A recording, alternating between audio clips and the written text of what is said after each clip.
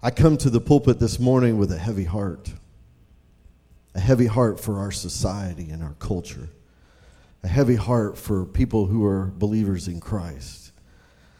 And I come this morning in an effort not to give you fear, but I'm going to talk about the end times today.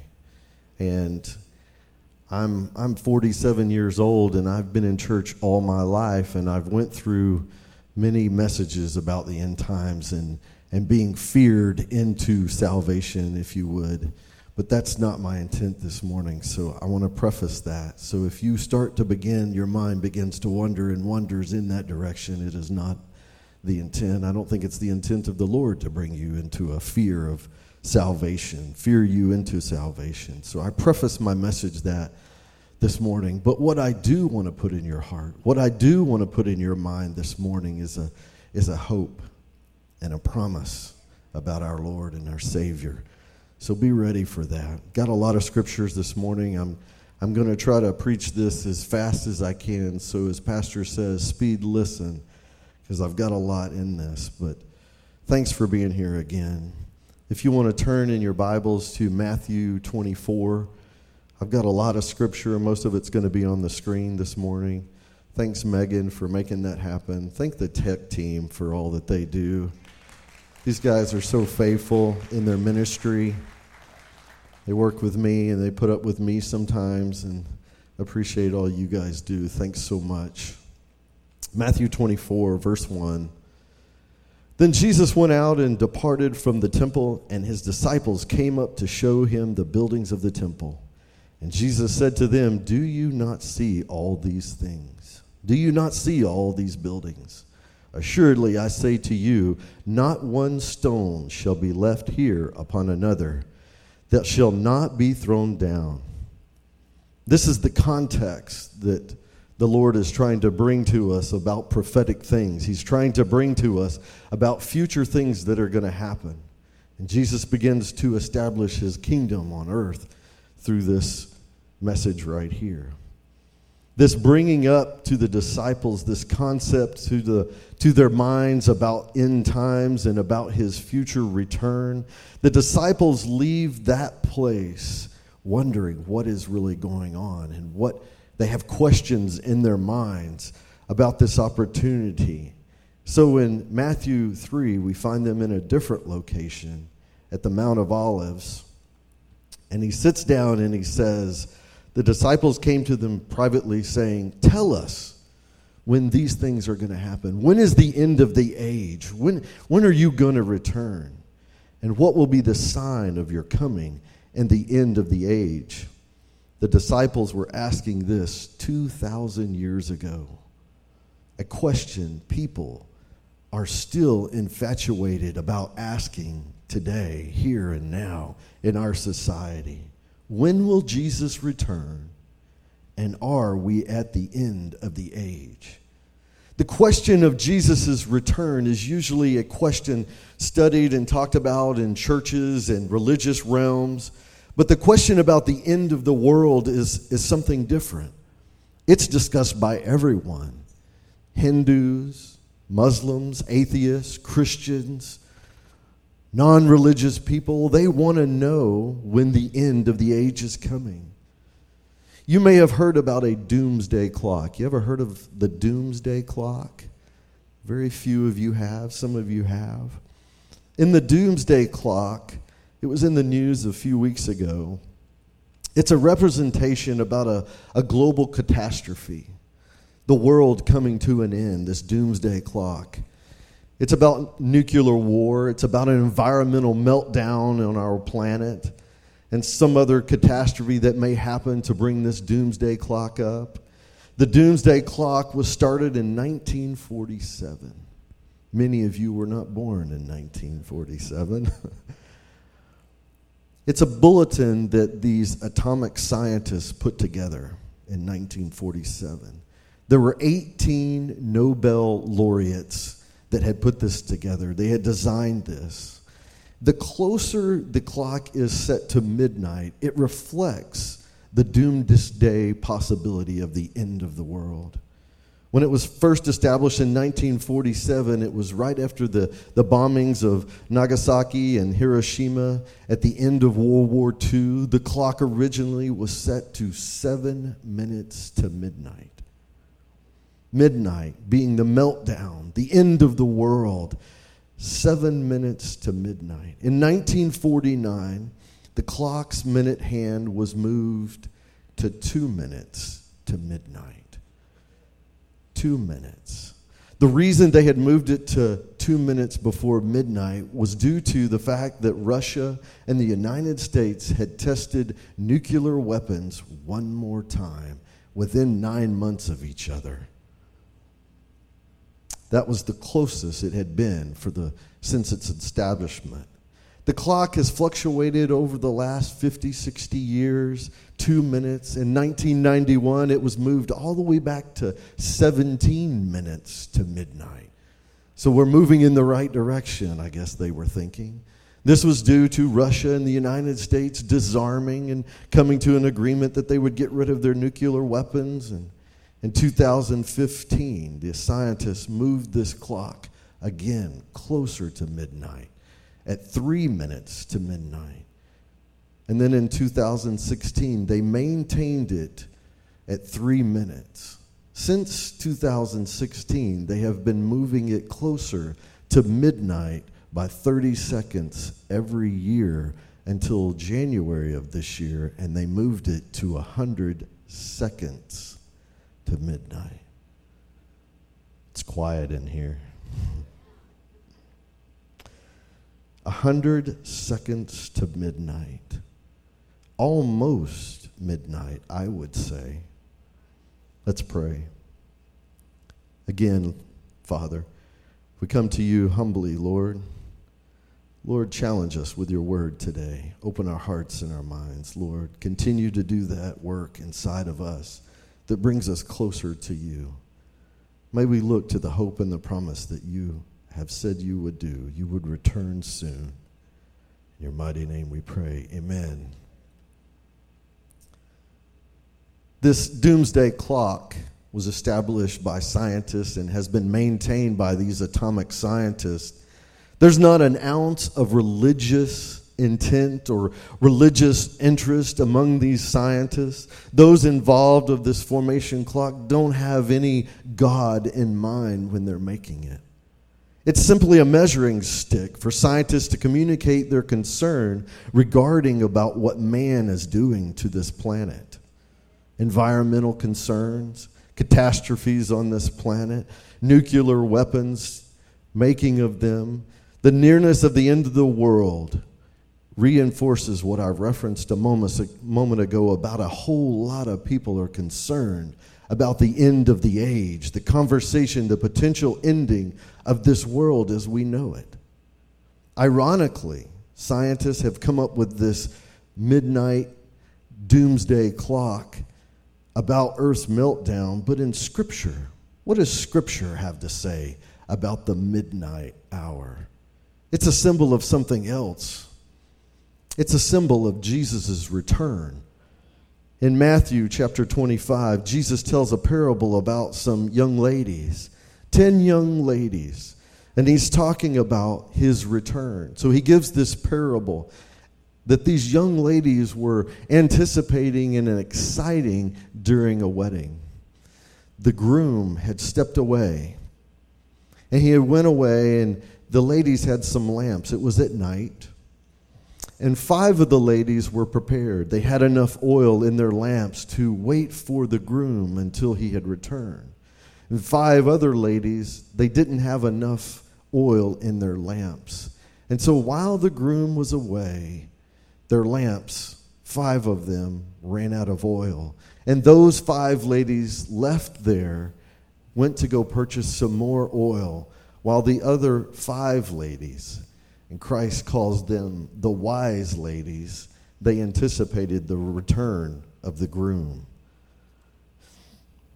The other 5 had ran out, and while they were gone, the groom came back. In Matthew 25, at the end of it, it says, "And at the midnight cry, a cry was heard, "Behold, the bridegroom is coming. Go out to meet them." In verse 10, "And while they went to buy, the bridegroom came, and those who were ready went with him to the wedding, and the door was shut. Afterward, the 5 came also, saying, 'Lord, Lord, open to us.' And Jesus," this is his summation of this story, "Watch therefore, for you know neither the day or the hour in which the Son of Man is coming." Scientists believe that the closer that we get to the midnight hour, there's going to be a nuclear war. There's going to be some doomsday thing, environmental meltdown. Something's going to happen at the end of the age. And we can look at current events and that we're told by prophets from the Word from thousands of years ago that this is going to happen. It's a reality. It's obvious to me, in my opinion, that we're getting closer and closer to the midnight hour in Scripture. It's an eternal thing because the way the reference in Scripture talks about the last days events. Over the last few weeks, I've felt strongly about this. I've talked to many of you about events and things going on around our world. I've had conversations and I've listened to the news about things that are going on.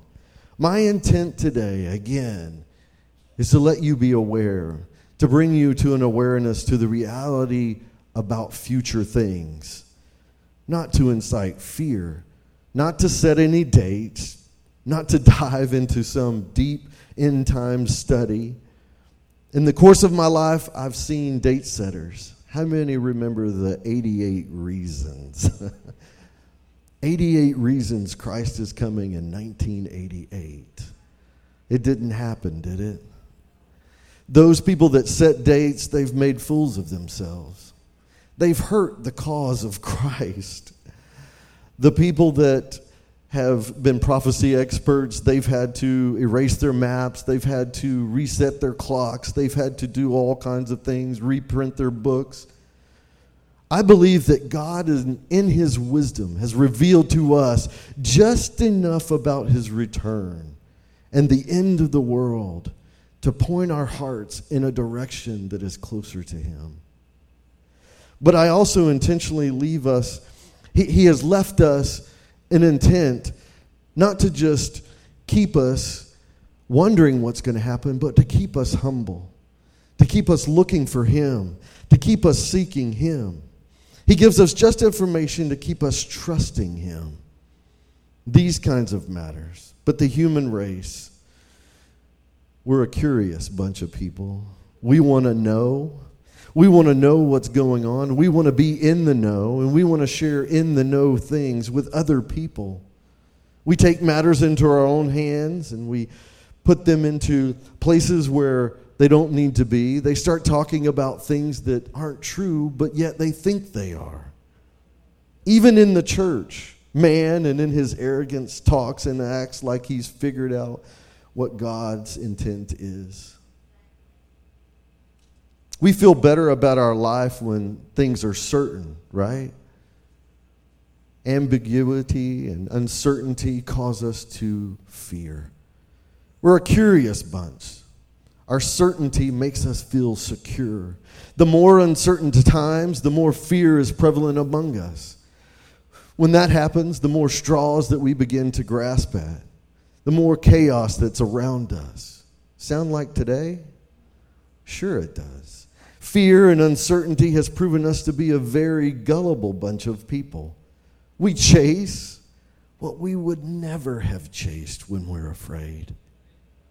We trust things that we would never have trusted when we're afraid. When fear motivates our decision making, we make bad decisions.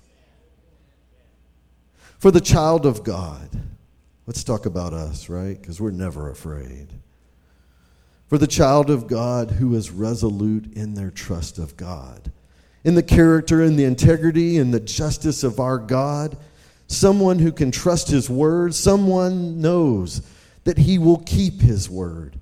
We walk in a sense when we listen to scientists talk about doomsday and we're not afraid. We don't hear the inciting fear that some people love to spread. There is a rest in our soul. There's a peace in our heart.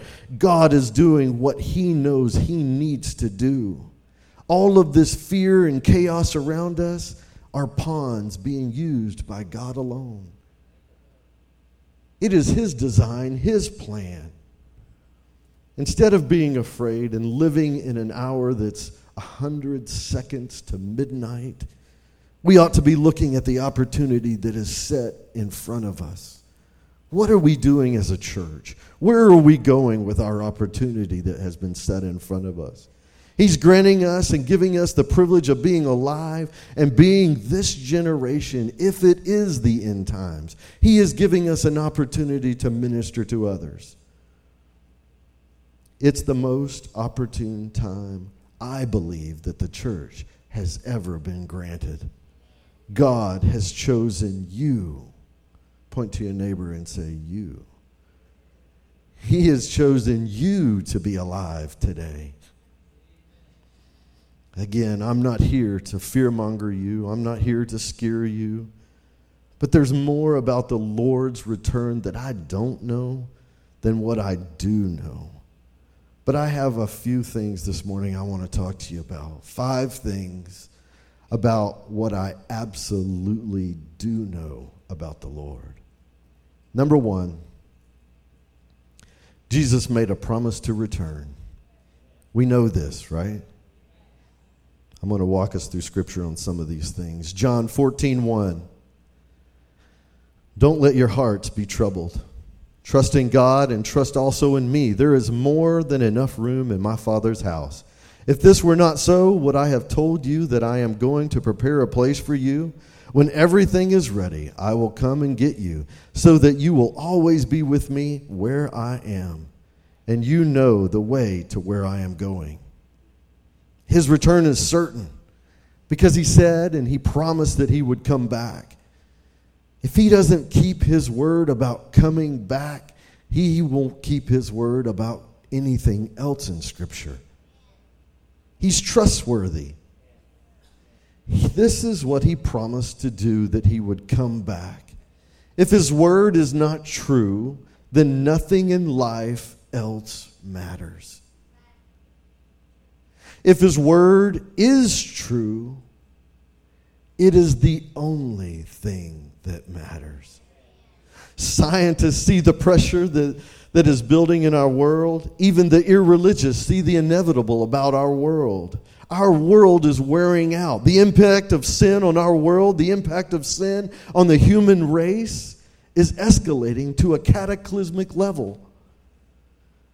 Those without a biblical worldview are explaining the wearing out of our planet every which way they can. It's a meltdown. It's a catastrophe.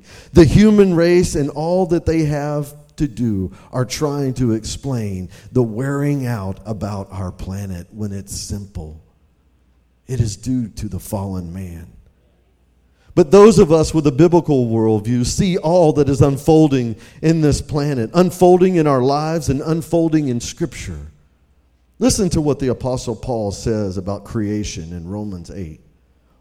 Now, for all creation is waiting eagerly. Turn to your neighbor and say, eagerly. Eagerly. Creation is waiting eagerly. Creation is the world here. It's not man, it's creation. For the future day when God will reveal whose children we really are. Against its will, all creation was subject to God's curse. But with eager hope, the creation looks forward to the day when it will join God's children in glorious freedom from death and decay. For we know that all creation has been groaning as in the pains of childbirth right up to the present time. Since Adam and Eve are banned from the garden, sin has been a devastating impact on this planet, on us as a human race.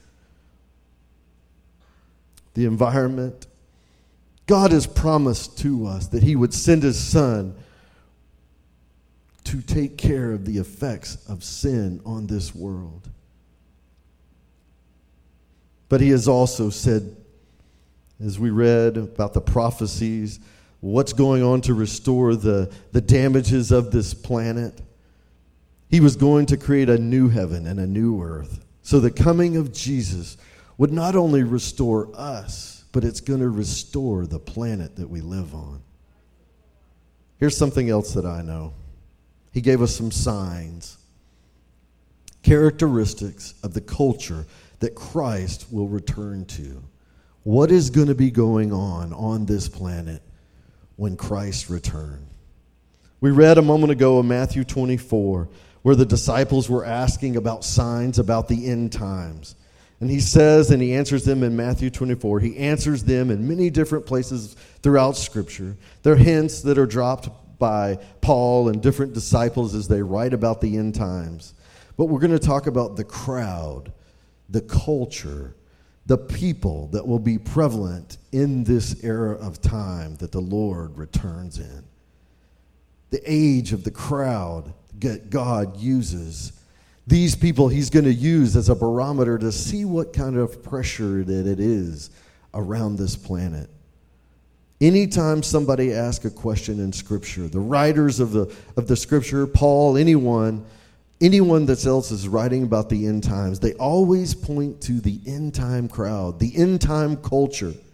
You see it in Matthew 24. Jesus gives the characteristics of the culture. The midnight hour is a barometer. It's the measure, the pressure of the ages. Listen to it as he describes it in Matthew 24:4. Jesus told them, don't let anyone mislead you. There's going to be people that are going to try to mislead you. For many will come in my name, claiming I am the Messiah. They will deceive many. That crowd at the end age will be marked by false prophets. Verse 6. And you will hear of wars and threats of wars. Don't panic. Yet these things take place, but the end won't follow immediately. Nation will go to war against nation, kingdom against kingdom. There will be famines, earthquakes in many parts of the world, but all of this is only the first of the birth pains with more to come. When you are living in this world and you're racked by earthquakes and famines and things going on, there's fear to be had. Pestilence, disease. Anybody afraid of COVID? Verse 9. Then you will be arrested and persecuted and killed, and you will be hated all over the world because of being my followers. In 2019, I believe that more Christians have been persecuted and killed for the cause of Christ than any other time in history.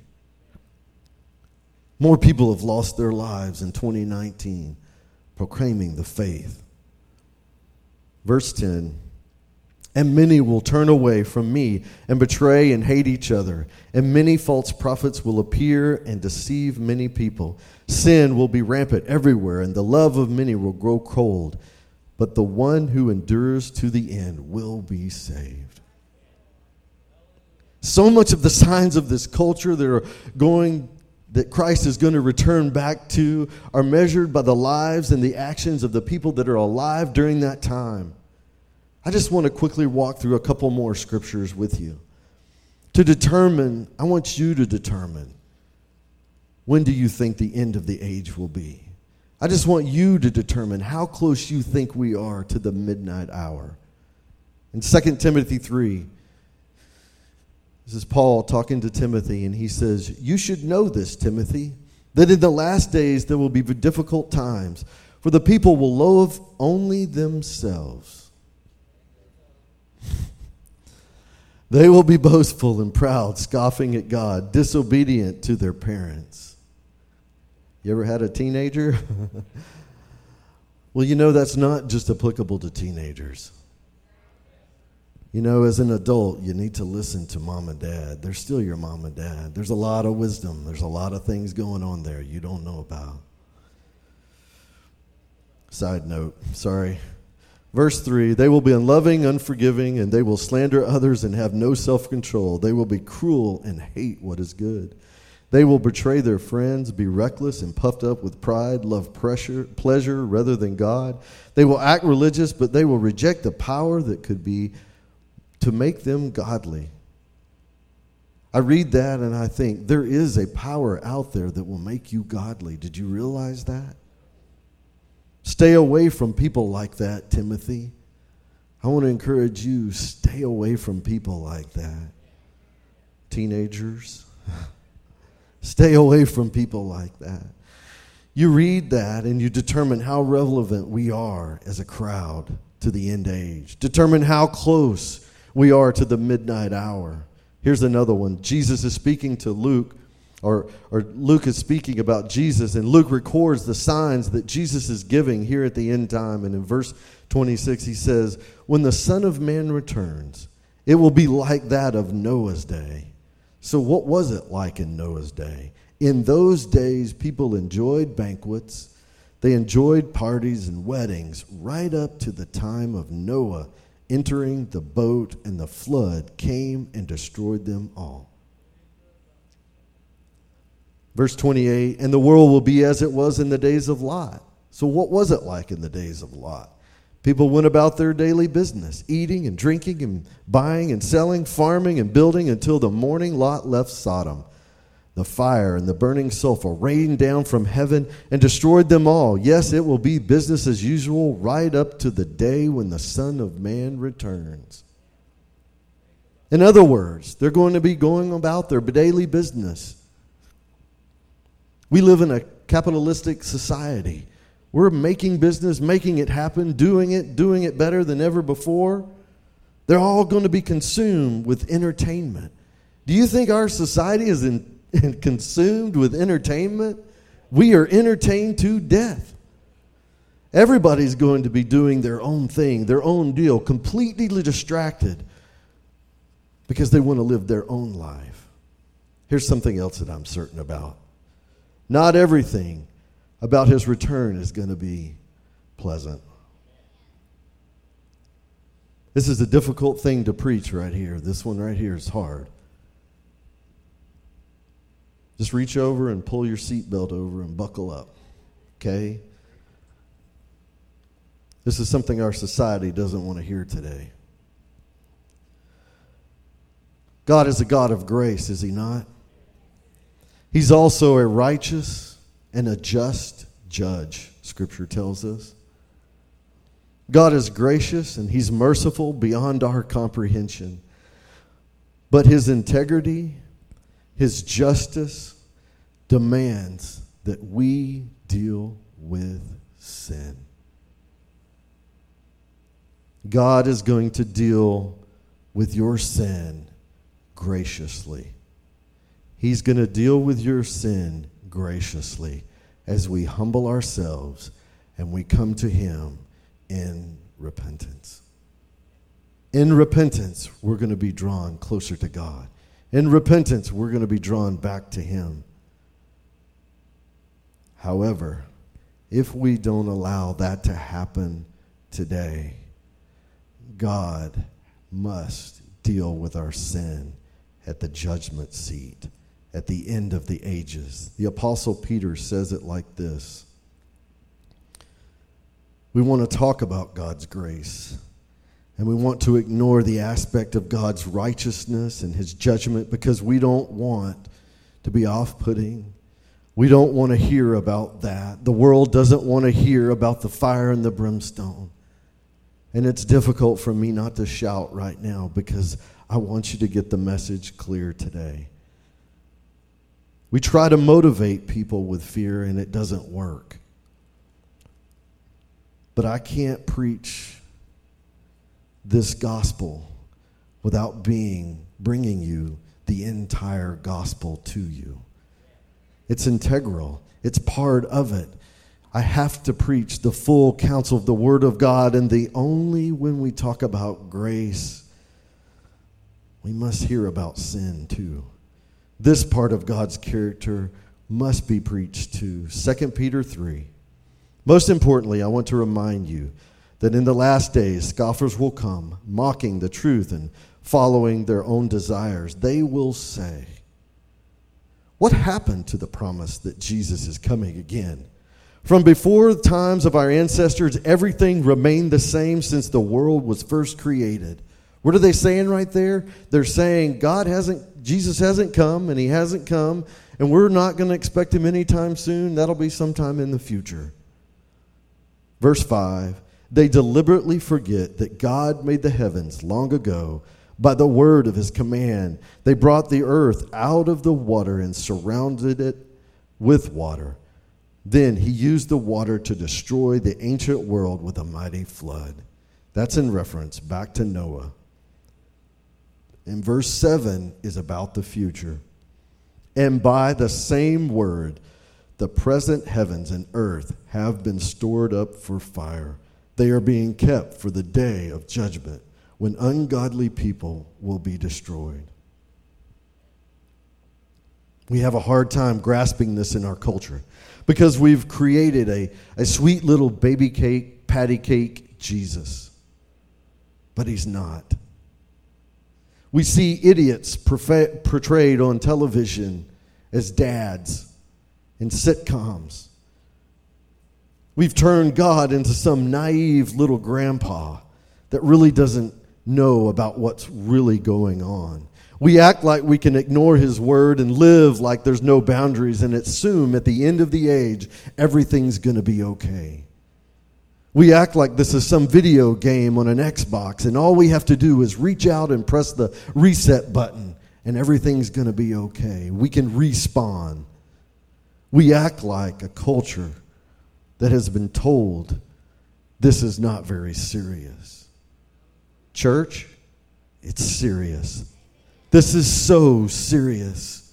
This is a message that we all need to hear. Your life not being cut from a cheerleading squad, a football team, a baseball team, being cut from a job, being asked to retire early, seeing your financial egg nest for retirement melt away is not a crisis compared to this.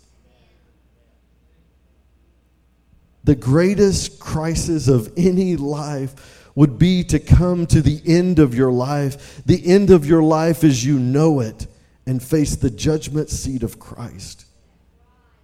Don't play patty cake with Jesus. It's real, church. Missing eternity with Jesus is the greatest life crisis anybody will ever experience. Here's something else I know. The only reason he has delayed his coming is mercy and grace. Scripture tells us he's buying time for more people to come to him. He knows the righteous demands that judges sin. He also knows that longer I wait, the more people have the opportunity to respond to the wooing of the Holy Spirit. A moment ago, I finished reading the Apostle Peter's conversation about the end time and the end age in verse 7. But it wasn't the end of the conversation. He goes on in verse 8 and he says this. But you must not forget this one thing, dear friends. A day is like 1,000 years to the Lord, and 1,000 years is like a day. The Lord isn't really being slow about his promise, as some people think. No, he's being patient. He's being patient, church. He's being patient for you. He doesn't want anyone to be destroyed. He doesn't want everyone to repent. But the day of the Lord will come unexpectedly as a thief. Then the heavens will pass away with a terrible noise, and the very elements themselves will disappear in the fire, and the earth and everything on it will deserve judgment. Verse 11, since everything around us is going to be destroyed like this, what holy and godly lives you should live. Looking forward to the day that God is hurrying it along. On that day, he will set the heavens on fire. The elements will melt away in flames. But we are looking forward to a new heaven and a new earth, just as he's promised, a world filled with God's righteousness. And so, dear friends, while you are waiting for the things to happen, make every effort to be found living peaceful lives that are pure, blameless in his sight. And here's how Peter ends this. Verse 15. And remember, our Lord's patience gives people time to be saved. The only reason, church, that he is yet to come is because of you. Here's another thing I know. Your perspective about these matters determines your attitude at this moment. Your perspective about these matters determines your attitude about moving forward as the heat is turned up in our world, as things begin to end in this end age. If we are, and I don't know that we are, but if we are, and Scripture sure looks like we are at this midnight hour, if we're that generation that is alive during these last days as Christ is about to return, then your attitude about things will be completely determined about your perspective about what Scripture says. If you have an unwavering trust in the God that you serve, in the sovereign control that he has, in the integrity that he is, the scientist's doomsday clock, the Bible's conversation about this end time, that should bring your heart to hope. Listen to what the writer of Hebrews says. And just as each person is destined to die, once after that comes judgment. So also Christ was offered once for all time as a sacrifice to take away the sins of many people. He will come again, not to deal with our sin, but to bring salvation to those who eagerly wait for him. Turn to your neighbor and say, are you eager? Are you eager? Church, we need to be that eagerly people that are awaiting and anticipating his return. He came the first time to deal with sin. He's looking for his bride when he comes back. Salvation, whatever's going on, happen in the end world. Those who are eagerly awaiting him. There's some in this room who are followers of Christ. You say you are a follower of Christ. There are many churches all over this world today. There are people filled in there and they think they're followers of Christ. They want to go to heaven. But will they be described as those eagerly awaiting his return?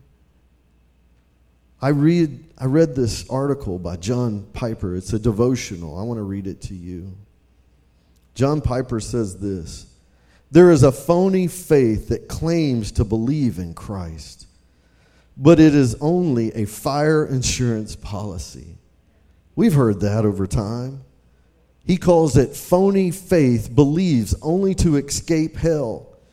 It has no real desire for Christ. In fact, it would prefer he did not come so that we can have as much of this world's pleasures as possible. This shows that the heart is not with Christ, but with the world. So the issue is, are we a people who are eagerly anticipating, waiting for the return of Christ? Do we see his kingdom being established? Do we want to be reunited with him in a closer personal fellowship with Christ? Or do we wait while our love affair with this world runs its course? This is a question about the authenticity of our faith. Do we believe it? There was a time in the United States when we went through a depression. There was a time in the United States when one man owned another man. And in our today's society, we bring that up about it a lot. We were persecuted in times past. It was in the moments of the persecution in our past that we sang songs as a people of faith, looking and hoping for a future.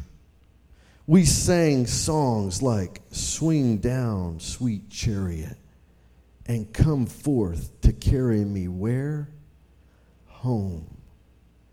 It was a song of hope born in the face of persecution. It was an era that we sang songs when we all get to heaven. You remember those songs? They were songs, in heaven's jubilee. How about, oh, I want to see him, look upon his face. What a day that will be. Because there's nothing in that time frame worth holding on to in this world. But today, our lives have changed. It's different now. We're comfortable here. We have air conditioning. We have technology. We've become adjusted. We enjoy this place that we live on. How about I'm going to take a trip on a good old gospel ship? That's a good song. And we may sing that song today, but we don't want to take the first ship. We want to take the 54th ship. The question is, are we in enough relationship that we could be described as those in Scripture who are eagerly awaiting his appearing? The book of Revelation talks about the end times. I'm a pastor. I don't necessarily do a lot of pastoral things, but I pastor some people here in this church. I'm here when I hear about one of you losing your job.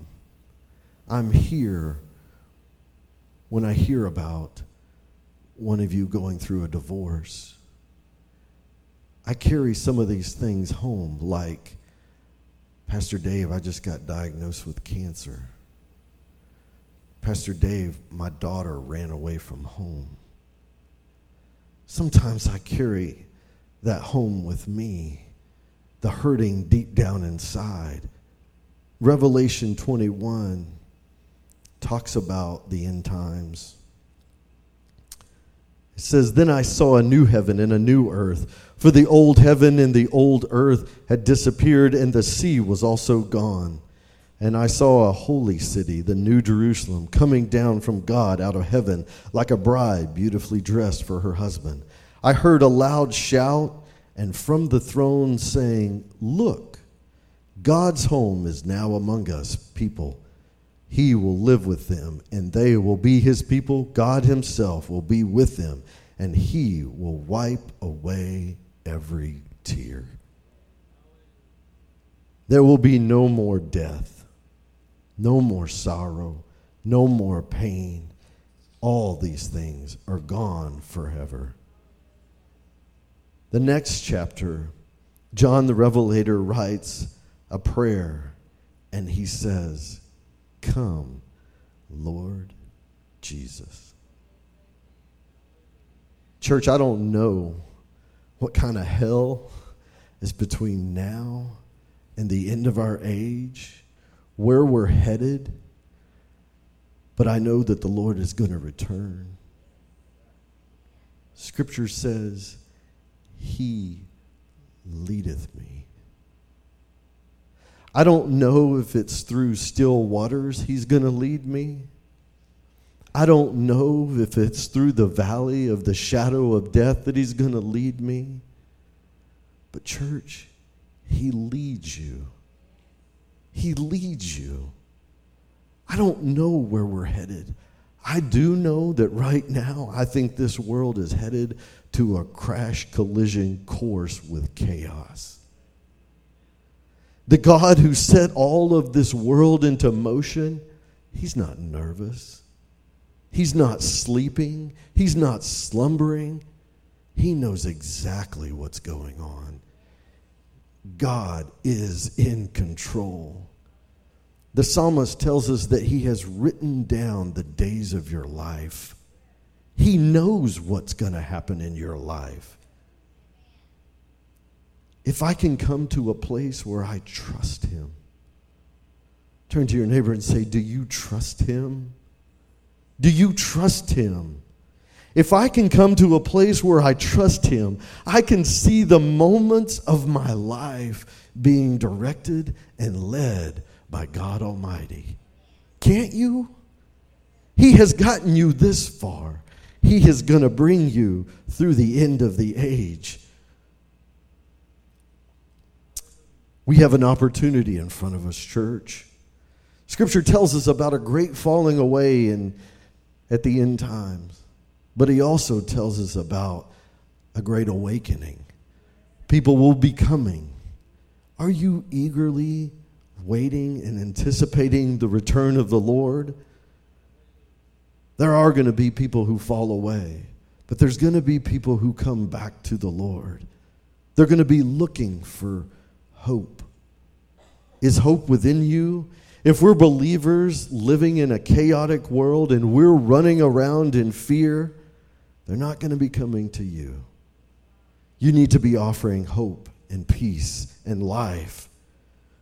If we're as confused as everybody else, it's maybe because we're not eagerly anticipating his return.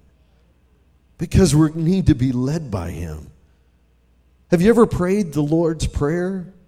What does it start off with? Thy kingdom come. Thy will be done. Thy kingdom come means that you want his kingdom to come and be established on earth. Pray that prayer. When you pray that, you're asking him to come quickly, Lord Jesus. We ought to march to a beat of a different drummer today in this end time. We should have hope in our hearts, peace in our minds. The cadence in our steps should be different than the world's. We need to be smiling during this chaos. We need to not be caught up during this political season of mudslinging. But we should offer peace and hope to a dying generation. Don't be griping and complaining. God is in control, church. God is going to accomplish his purpose at his time, in his way, in his will, whether it be tomorrow or in the future. But don't look through the lens of a fearful heart. At the beginning of this message, I told you about a parable. The wise and the foolish virgins. They all were sleeping and slumbering, trying to figure out what was going on. They were anticipating this groom to return. And in verse 6, it says, at the midnight cry, behold, the bridegroom is coming. Go out to meet him. I've asked Jason to come and sing a song for us. It's a song about the midnight hour, about the midnight cry.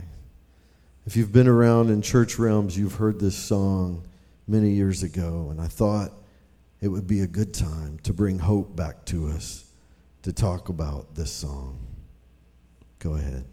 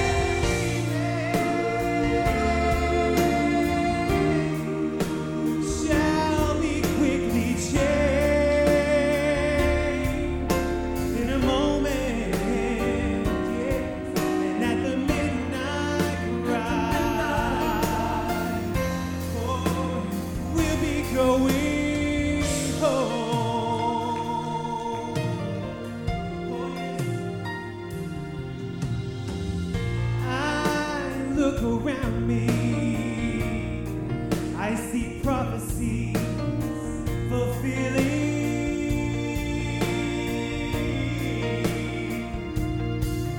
And the signs of the times, oh, they're appearing everywhere. Oh, everywhere. I can almost hear the Father.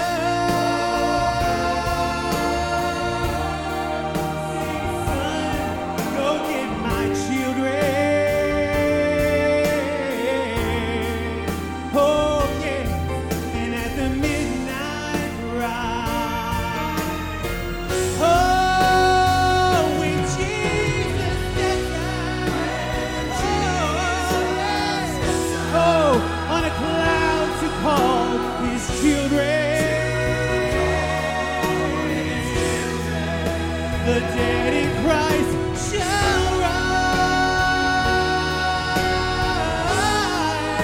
to live in oh, and then those that remain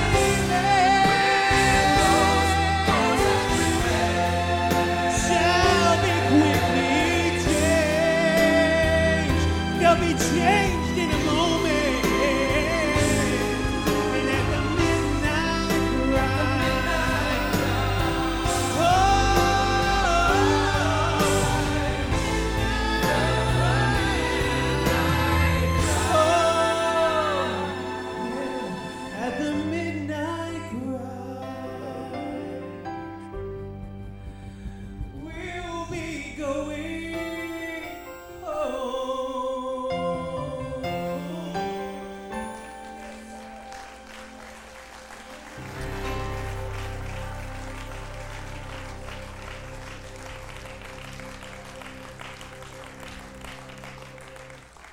For the Lord himself will descend from heaven with a shout, with the voice of an archangel and the trumpet of God. And the dead in Christ will rise first. Then all who are alive and remain shall be caught up together with them in the clouds to meet the Lord in the air. And thus we shall always be with the Lord. Therefore, church, comfort one another with these words. We have a blessed hope. The blessed hope of the church, may it be a hope for you today. May it be a hope for your neighbor. May it be a hope for your loved one. We have a blessed hope because God is in control. He's the comforter. He's the peace giver. He's the life giver. He is in control. It's all going to happen like he said it would. My heart today would be to ask you some questions. Where is your heart condition today? Have you been eagerly awaiting the Lord? Where are you spiritually today? Is there a passion in your speaking? Is there a passion in your coming and going? Is there a passion eagerly awaiting the Lord? Is there a sense of an urgency about unsaved loved ones, unsaved neighbors? I'm concerned about the lostness of this world. People that don't know Jesus. Does it concern your heart that there are over 2 billion people that don't know the Lord? One of them is a child down the street who needs hope for tomorrow. One of them is one of your relatives. My intent today was to bring us to the altars and have us pray. I understand the COVID situation. Maybe you need to make an altar at your seat. But this morning, I want to pray a blessing over you before we leave. Let's pray. Lord, we ask that you bless them, that you keep them, that you make your face shine upon them as they go from this place. Lord, be gracious to them. Turn your countenance in your direction towards them, Lord. In this hour of fear and chaos, Lord, send your peace to them. Help them understand that your heart is about the lost. Your heart, your will for the lost to be saved. You're waiting to come because of lost people. Lord, give them grace. Give them mercy. Lord, stir in our hearts a passion for the lost. Understand that you were patient in your return. Lord, give them that peace in their hearts, Father. Help them to find the words to speak to their unsaved loved ones. Lord, we ask all of these things in your mighty, most precious name we pray. Amen.